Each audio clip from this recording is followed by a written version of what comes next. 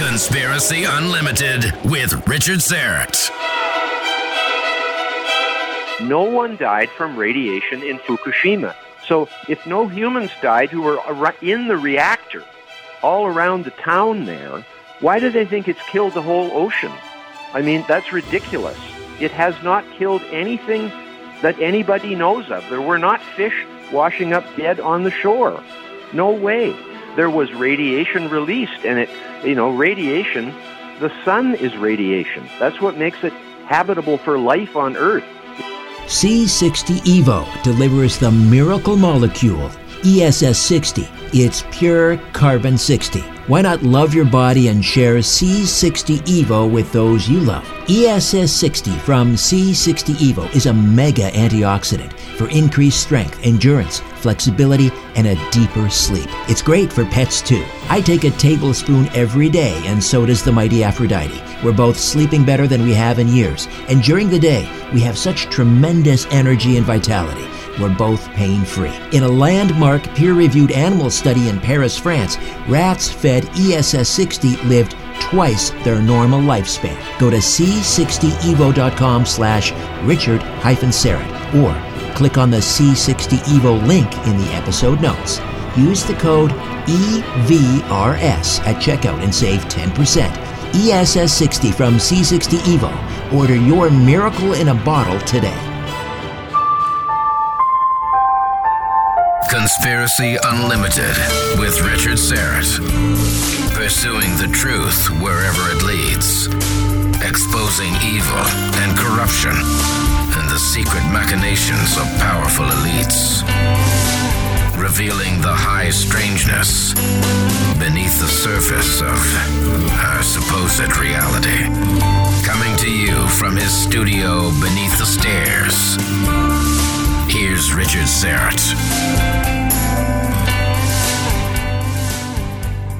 My guest is going to call out the dire environmental warnings coming from radical environmentalists.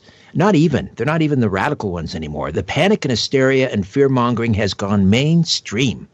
Now even the leader of the so-called Conservative Party in Canada is on board.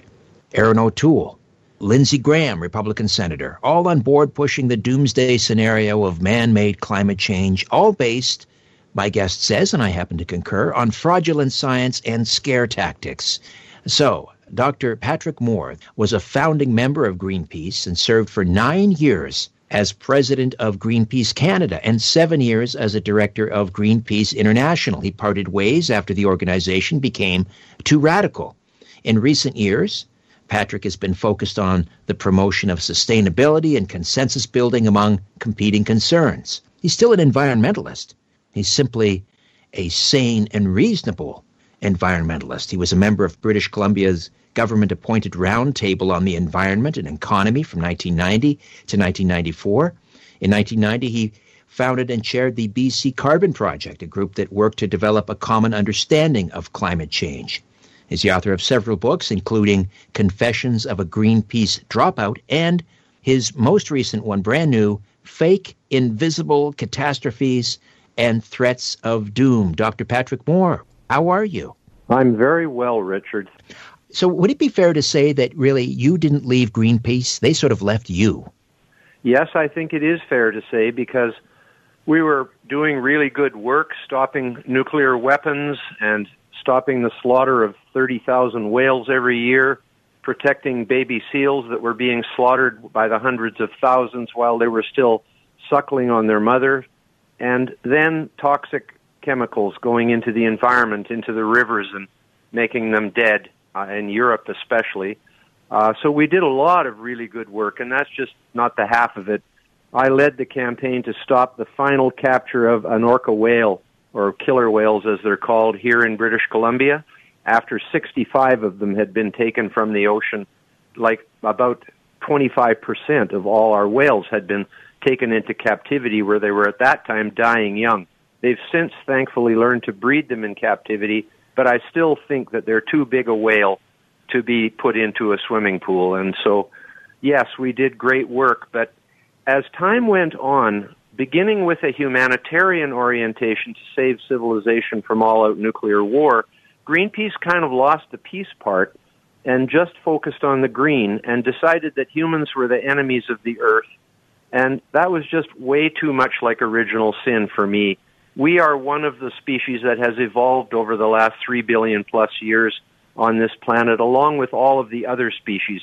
We are as much a part of all of life as any other species is, and we are not evil. We have way more goodness in us than evil in us. There's probably evil, a little bit of evil in badness in every species, but I just couldn't buy that sort of argument, so I left in 1986.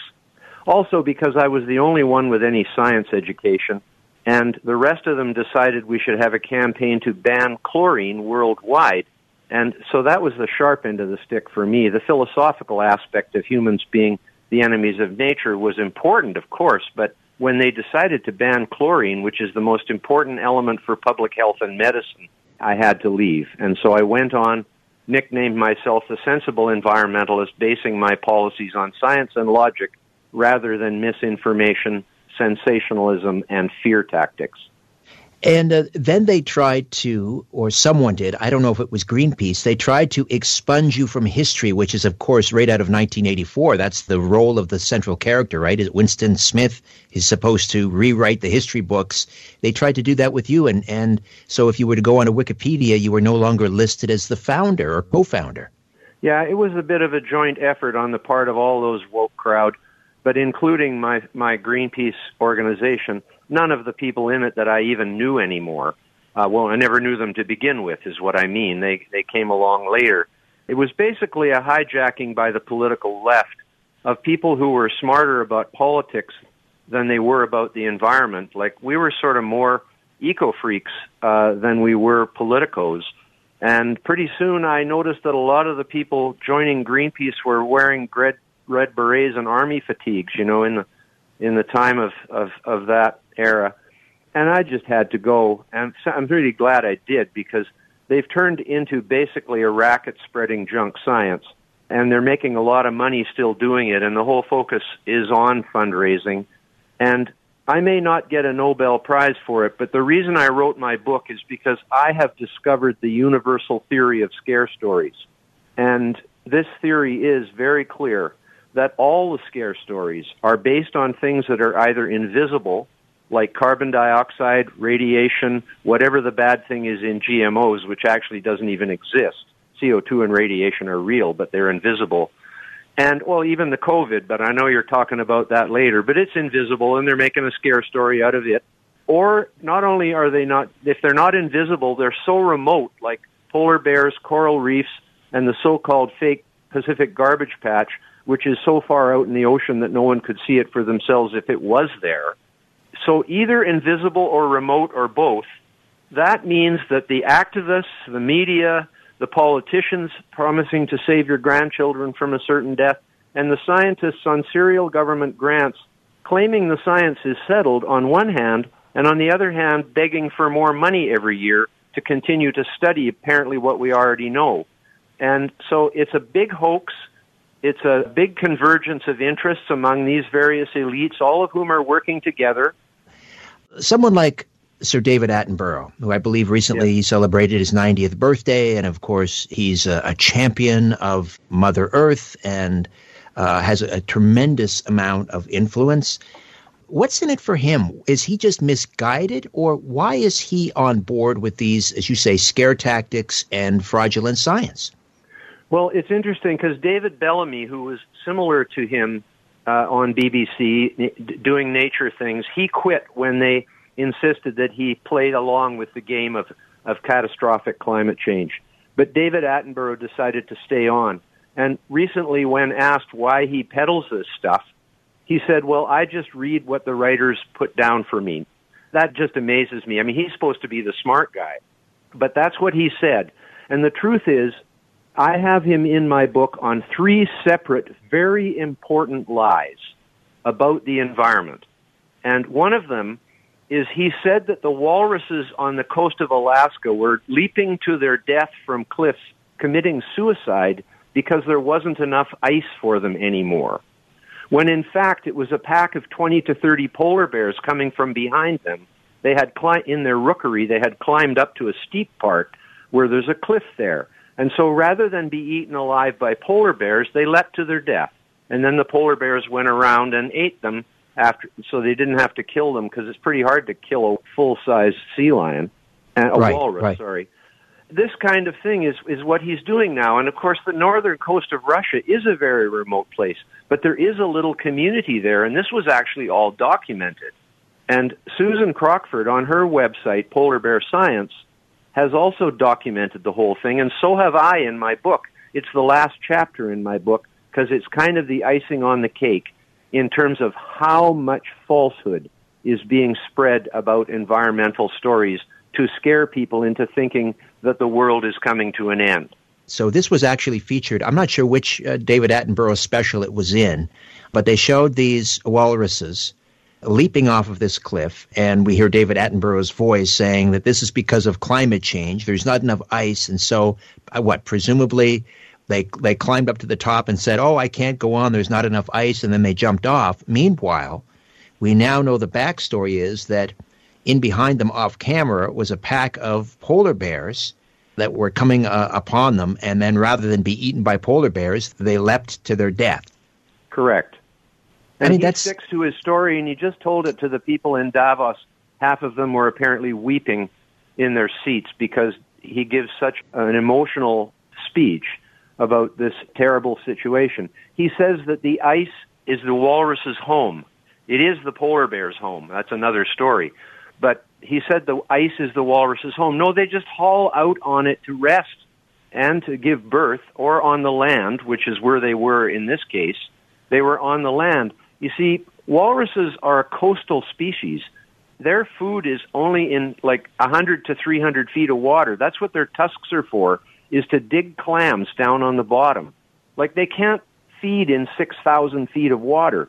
So if there's no ice near the shore, which happens very often in the summer, they have to haul out on the shore. And he said that they hauled out on the shore out of desperation because there wasn't enough ice. But the weird thing is that place on the shore in Russia is designated as a walrus habitat, like it's officially designated. So they must have been hauling out there for a while. It's not in desperation. That's where they go when they want to come out of the water. That kind of, let's say, journalistic malfeasance would ruin, or once upon a time it would, I guess not anymore, the rules have changed, but that kind of stuff, remember Dan Rather and that whole thing on George Bush, I mean, that really devastated his career. How is it that he's able to get away with that?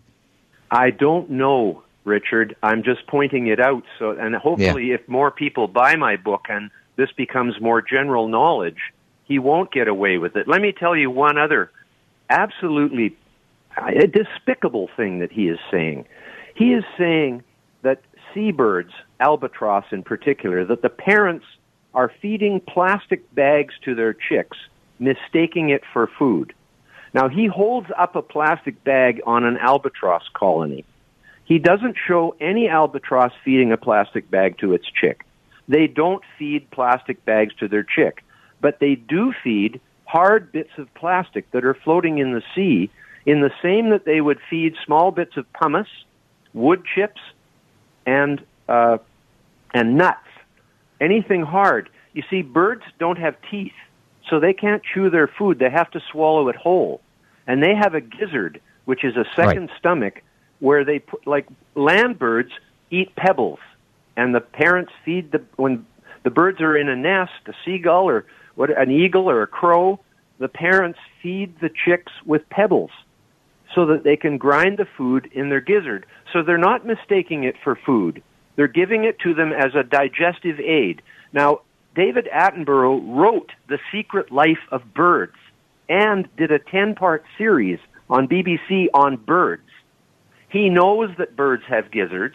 He knows they need to take in small, hard objects to grind the food in the bird's gizzard. And he lies about it to say that the parents are feeding their chicks plastic bags, mistaking it for food. Birds aren't that stupid.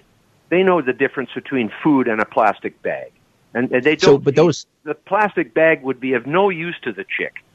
What is of use to the chick is pieces of hard plastic. Okay. Now, those bits of hard plastic in the bird's gizzard, will that cause them harm? Of course not. They wouldn't feed them ones that do. For example, a squid's beak is quite sharp. Right. And albatross feed squid to their chicks, and after the chicks have digested the squid, they retain the beak in their gizzard. And these objects wear out after a time. They have to be constantly eaten. And all adult birds, have to continually ingest hard bits of something. And stones are used on land, but there's no pebbles in the ocean. So out there, it's actually quite a job to get enough material, and often there isn't enough pumice, which is floating lava from undersea volcanoes. That's what they prefer. But it isn't always there because there hasn't always been an eruption. So they have to resort to using pieces of wood, floating wood, or nuts that have fallen off a banyan tree or whatever into the ocean and have drifted out. Or these days, bits of plastic, and this is coming in very handy for them. In other words, part of the plastic that ends up in the ocean is doing a very useful job for the biology of seabirds. And plastic gets an awful rap. We're going to spend some time and talk about plastic. We'll talk about this huge invisible island of plastic I've heard that is, twice the size of the state of Texas or whatever. And I have to admit, this one always sort of concerned me because I don't know, it sounded almost like an intractable problem, that the plastic had deteriorated to the level that you couldn't just scoop it up. It's so small now. And I would kind of, not agonize, but I had a little bit of anxiety about that. But when we come back, you're going to disabuse us of this notion that this even exists, this plastic island. Dr. Patrick Moore, founding member of Greenpeace, former president of Greenpeace Canada, now the sensible environmentalist, and his brand new book, Fake Invisible Catastrophes and Threats of Doom. This podcast is sponsored by BetterHelp.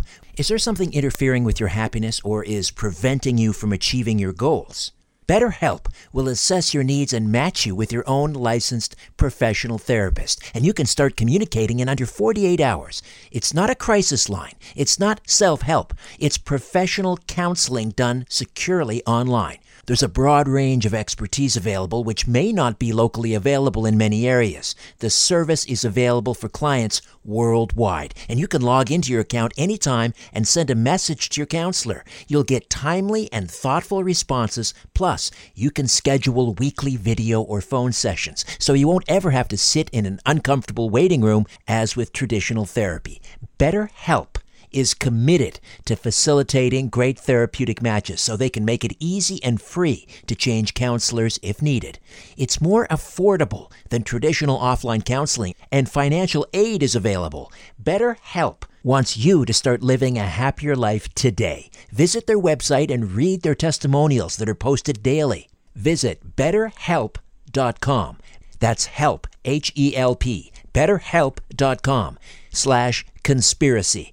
And join the over 1 million people who've taken charge of their mental health with the help of an experienced professional. In fact, so many people have been using BetterHelp, they're recruiting additional counselors in all 50 states.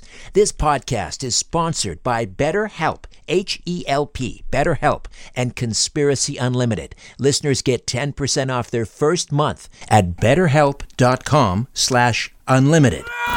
The truth goes through 3 stages. First, it is ridiculed. Then, it is violently opposed. Finally, it is accepted as self-evident. Let me just read that again. I don't know what that means. Conspiracy Unlimited with Richard Syrett. Dr. Patrick Moore, back to some of these dire warnings, fraudulent science, scare tactics. You were talking about plastic, so let's dive right in with this story about this enormous island, this Great Pacific Garbage Patch, they call it, that's full of plastic, twice the size of Texas. It sounds horrible, but you say it doesn't even exist. Well, that's correct, Richard. It does not actually exist at all. It isn't there. There is plastic floating in the ocean. It's dispersed very much so. It's not in huge patches. They only have made this up because no one can check it for themselves. It's part of the universal theory of scare campaigns. the sad thing is, I bought into this when it first came out because it made sense. I knew about the Pacific Gyre, which is a place that the currents focus on in the center of the Pacific Ocean, and it does catch stuff like the Japanese glass balls when they used to use them as net floats. They used to get stuck in there, and then they'd spit them out. It would spit them out every once in a while, and come on the beaches on the West Coast, and people collected them. They went after a storm to be the first one there, if any came in. So I did know this sort of lore. But the truth of the matter is, if you go on the Internet after you have put in Great Pacific Garbage Patch in Pacific Ocean, what you get is all kinds of photoshopped images that are not photographs of the Pacific. They are just, people have drawn a picture of a big blob on the Pacific Ocean and point an arrow to it and say, this is the Pacific Garbage Patch. And that's in my book. I show 2 examples. And the other one they use is the aftermath of the Japanese tsunami, which killed nearly 20,000 people, also wiped off a huge number of towns and villages into the sea and left a massive patch of debris off the coast of Japan. But they show a picture and say it's the Pacific Garbage Patch, but you can see mountains in the background. That's the mountains of Japan. So they fake that. And actually, though, if you go to a German composite from a German government agency that does photographs from satellites, and they do a composite so that they have a picture that is cloudless, because there's always some clouds somewhere in the Pacific, but there's some everywhere in the Pacific has some days when there's no clouds. So they take the cloudless parts and put them together from a year's worth of photographs, and there you have a cloudless Pacific. And in that, you can see the Hawaiian Islands quite clearly, and they're not twice the size of Texas. But there's absolutely no indication of any garbage patch. So when I'm challenged about this by members of the audience, they say a number of things. They say, one guy actually told me it was just the clear plastic, and that's why you can't see it from outer space. But that's ridiculous. The second thing is that it's just under the surface. Well, excuse me, but plastic usually either floats on the surface or sinks to the bottom. There's only a few different pieces of plastic that are going to find somewhere in the mid, between the top and the bottom. Most of it either sinks or floats. So that's not real. Then they resort to it's microplastic. Oh, you mean it's invisible, right? And that's what it comes down to. It's invisible. But I thought they said plastic never decomposed or degraded.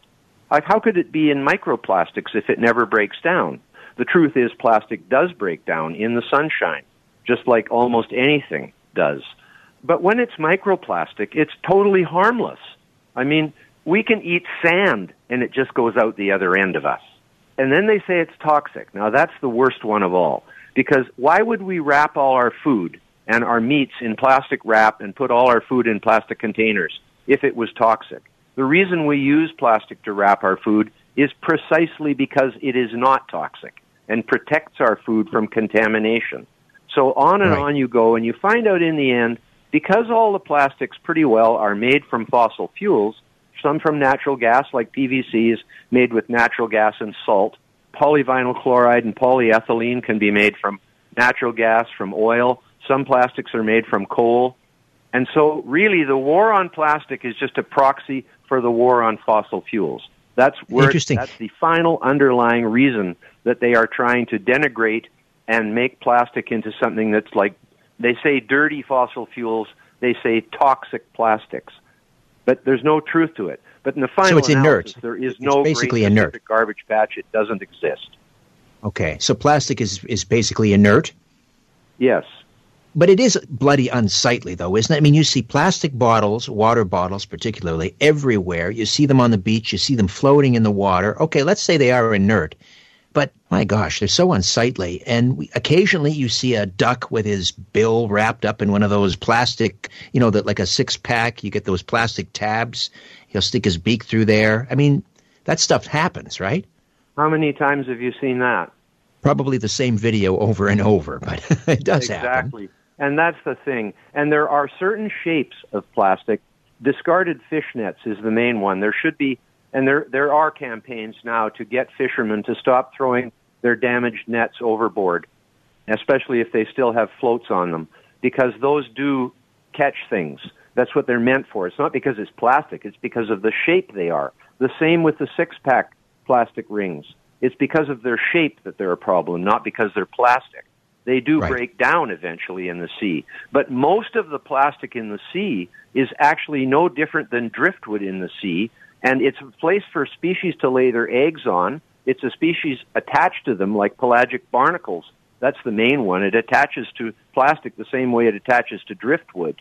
And there's many people who understand that, even in the ecological side, that they understand that plastic and driftwood are basically the same in terms of their except plastic comes in different forms, like bottles and cups, and those can form habitat for species, especially if they sink to the bottom. So, and then there's the fact that seabirds are depending to some extent for plastic on providing a digestive aid for themselves and their chicks all through their lives. Those are all beneficial uses of plastic that's in the sea. But your first point was the unsightly point. That's the difference between litter and plastic. Right. Sorry, litter and pollution. And poison. Pollution, yes. Right. We find litter unsightly. And therefore, I agree that people should clean up the beaches. But, I've lived on the west coast of Vancouver Island all my life, 73 years.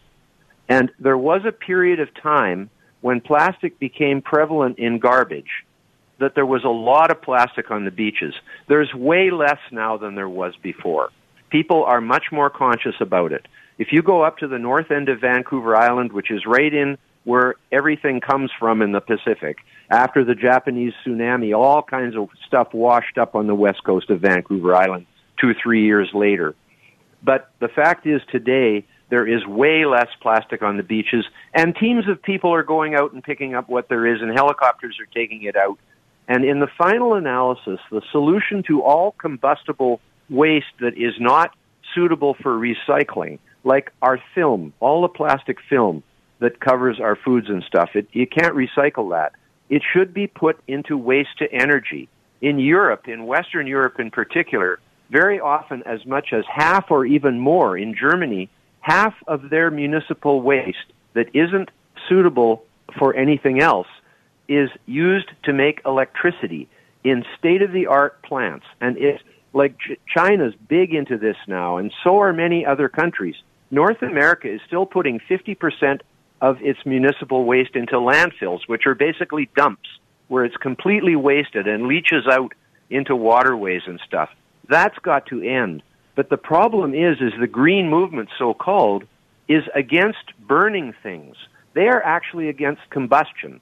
They're against burning fossil fuels. They're against burning wood. They're against burning waste. They're against burning anything. And that is ridiculous, because fire was the beginning of civilization, of human civilization, keeping the cave warm and cooking your food in there. Right. And suddenly now we have a worldwide movement that's against burning anything, like to make energy. I'm getting a lot of people wanting to talk about Fukushima. We just passed another anniversary. The idea that, people are saying these grave predictions about the Pacific Ocean is dead because of all the radiation pouring out of Fukushima, the nuclear plant in Japan. What do you say to people who talk about this radiation and how it's killing the ocean, or the ocean is already dead? Oh, geez, I don't know what to say to them. They should go to the ocean and take a look at it. It's so alive you wouldn't believe it. But the deal is there's been 3 nuclear accidents in 65 years. 3 Mile Island, which harmed no one, period. Chernobyl, which was the only nuclear accident that caused death to civilians and workers. 56 of them, to be exact, according to the World Health Organization. No one else died from that besides those 56 people. And that was a shame. But the thing is, Chernobyl was a reactor that the design was made in Russia behind the Iron Curtain. They did a shortcut using their plutonium weapons production reactors to make electricity. It was a bad design. It had the opportunity to blow up, and that one did. And there's still 10 of them running in Russia, but they've modified them so they won't do that. But Fukushima, no one died from radiation in Fukushima. So if no humans died who were in the reactor all around the town there, why do they think it's killed the whole ocean? I mean, that's ridiculous. It has not killed anything that anybody knows of. There were not fish washing up dead on the shore. No way. There was radiation released, and radiation The sun is radiation. That's what makes it habitable for life on Earth, is the radiation from the sun. And the ultraviolet radiation in the sun's rays can give you cancer, which is why we put sunscreen on and don't take too much of it. And that's why people in tropical countries' skin turned brown, was in order to prevent so much UV radiation from penetrating under their skin. So, radiation is a big subject. My book has a whole section on it explaining the effects of radiation on life. But the truth is, many, many PhD radiologists believe in a theory called hormesis, which is the theory that small amounts of radiation are actually beneficial because they challenge the body's cell repair mechanism in the same way that a vaccine causes the immune system to react and strengthen your resistance against that virus or bacteria. In the same way, your body can build defense to radiation and other damaging things that go into it. So the cell repair mechanism of living things, it has to be there, because if it wasn't there, there wouldn't be any life. Your cells have to be able to repair any damage. And as soon as your cells are not able to repair the damage as fast as it is being caused by the external thing, then you die. I was reading recently there's this new branch of psychology that's emerged just to deal with, and they've even given it a name, and psychologists love to label things, but they're calling it eco-anxiety. So we have an entire generation that is growing up in schools. That's the primary source, where this fear is being propagated with young people. Yep. And so now we have an entire generation of young kids. They come home, they have nightmares, they have anxiety, they are depressed because of what they're being taught. They're being taught that the planet is doomed. We've got 10 more years left. How did we arrive at this? How can we allow our children to be abused in our own public schools at taxpayers' expense this way? Well, it's the great march through the institutions of socialism and basically communism and basically Marxism. And this is, there's been a lot of media on this lately, on the alternative media, as you might call it these days, going back in the history to Marcuse and the others who have been promulgating these ideas against free markets, against democracy, et cetera, and basically the dictatorship of the elites, and that we should all just shut up, and they should all just tell us exactly what to do. And this is coming out in the whole COVID issue, of course, because now I find myself having been vaccinated, and my status has not changed one iota. I now still have to wear a mask everywhere. I still can't go here and there. I still have to be quarantined for 14 days. After I've had 3 negative tests for COVID, I still have to be quarantined. I still can't do this. I still can't do that. Right? This is what we've been played. We've been played. Yeah. We are being played. Yes. We've got to take one more final. When they can't tell us why it's different after you've been vaccinated, when they told us for a year that once you got vaccinated you'd be okay, and they're even canceling people for asking that question now. Mm-hmm. And that's the state we've got to. And it's the same with the environment. If you question the doomsday narrative, AOC said it. She said the world is going to end in 12 years if we don't stop using fossil fuels. What kind of baby talk is it to say the world is going to come to an end? Let's just dive in and talk about CO2 and climate change, and the idea that somehow CO2 is driving ocean acidification. And what is the argument from their side that CO2 drives up ocean acidification, and then what is that going to do? Well, that's actually a total fabrication. At least with CO2 causing warming, there is the fact that it's a greenhouse gas, a very minor one, in fact, but at least it is a greenhouse gas, and therefore it's plausible to suggest that it might cause warming, all else being equal. But there are so many factors involved in the atmospheric climate that some things, other things could override the increase in CO2 as a greenhouse gas. Well, that's another story. But it happened during the 20 years from about 1990 to 2010, when there was really no significant rise in global temperature, even though CO2 emissions were still increasing exponentially worldwide, with China at that point becoming ahead of the United States and now way ahead of it in CO2 emissions. So they had to have a fallback story. So they ended up deciding on this ocean acidification narrative. Narrative being a word that I believe should be confined to works of fiction, because it is not a science word. But you'll see it used all the time to describe their stories, i.e. fairy tales. And ocean acidification is no different. They're saying that if there's more CO2 in the atmosphere, it will dissolve into the oceans and make the oceans acidic. It's impossible to make the oceans acidic. They are so alkaline or basic, up above 8 in most cases, whereas 7 is neutral. It would be impossible to have enough CO2 in the atmosphere to make the oceans actually acidic. So when you say, no, that can't happen, they say, well, it makes it more acidic. No, sorry, what you mean is less alkaline. You don't mean more acidic, because it's not acidic, it's alkaline. And they use the word acid and acidic because it's got negative connotation, whereas alkaline and basic, people don't think anything about that. That it doesn't have a negative connotation. And it's like Alka-Seltzer is basic, is alkaline. And actually, vinegar is quite acidic. And you can drink a lot of that without getting into trouble. But CO2 cannot make the oceans acidic. Most important fact is, not only is CO2 in the ocean the most important food for life in the ocean, in the same way it is in the atmosphere for plants, for plankton in the ocean, that's what they eat. They eat CO2. And that's what they make sugar with. That's the basis of life in the ocean, just like it is in the atmosphere. If there wasn't any CO2 in the ocean, the pH of the ocean would be 11.3, which is the same as Drano. In other words, the ocean could not support life at all if there was no CO2 in it. It is the CO2 that brings the ocean down to a level of alkalinity or a level of basic, which is supportive of life, which is 8, pH 8, ranging from pH 7.8 to 8.4.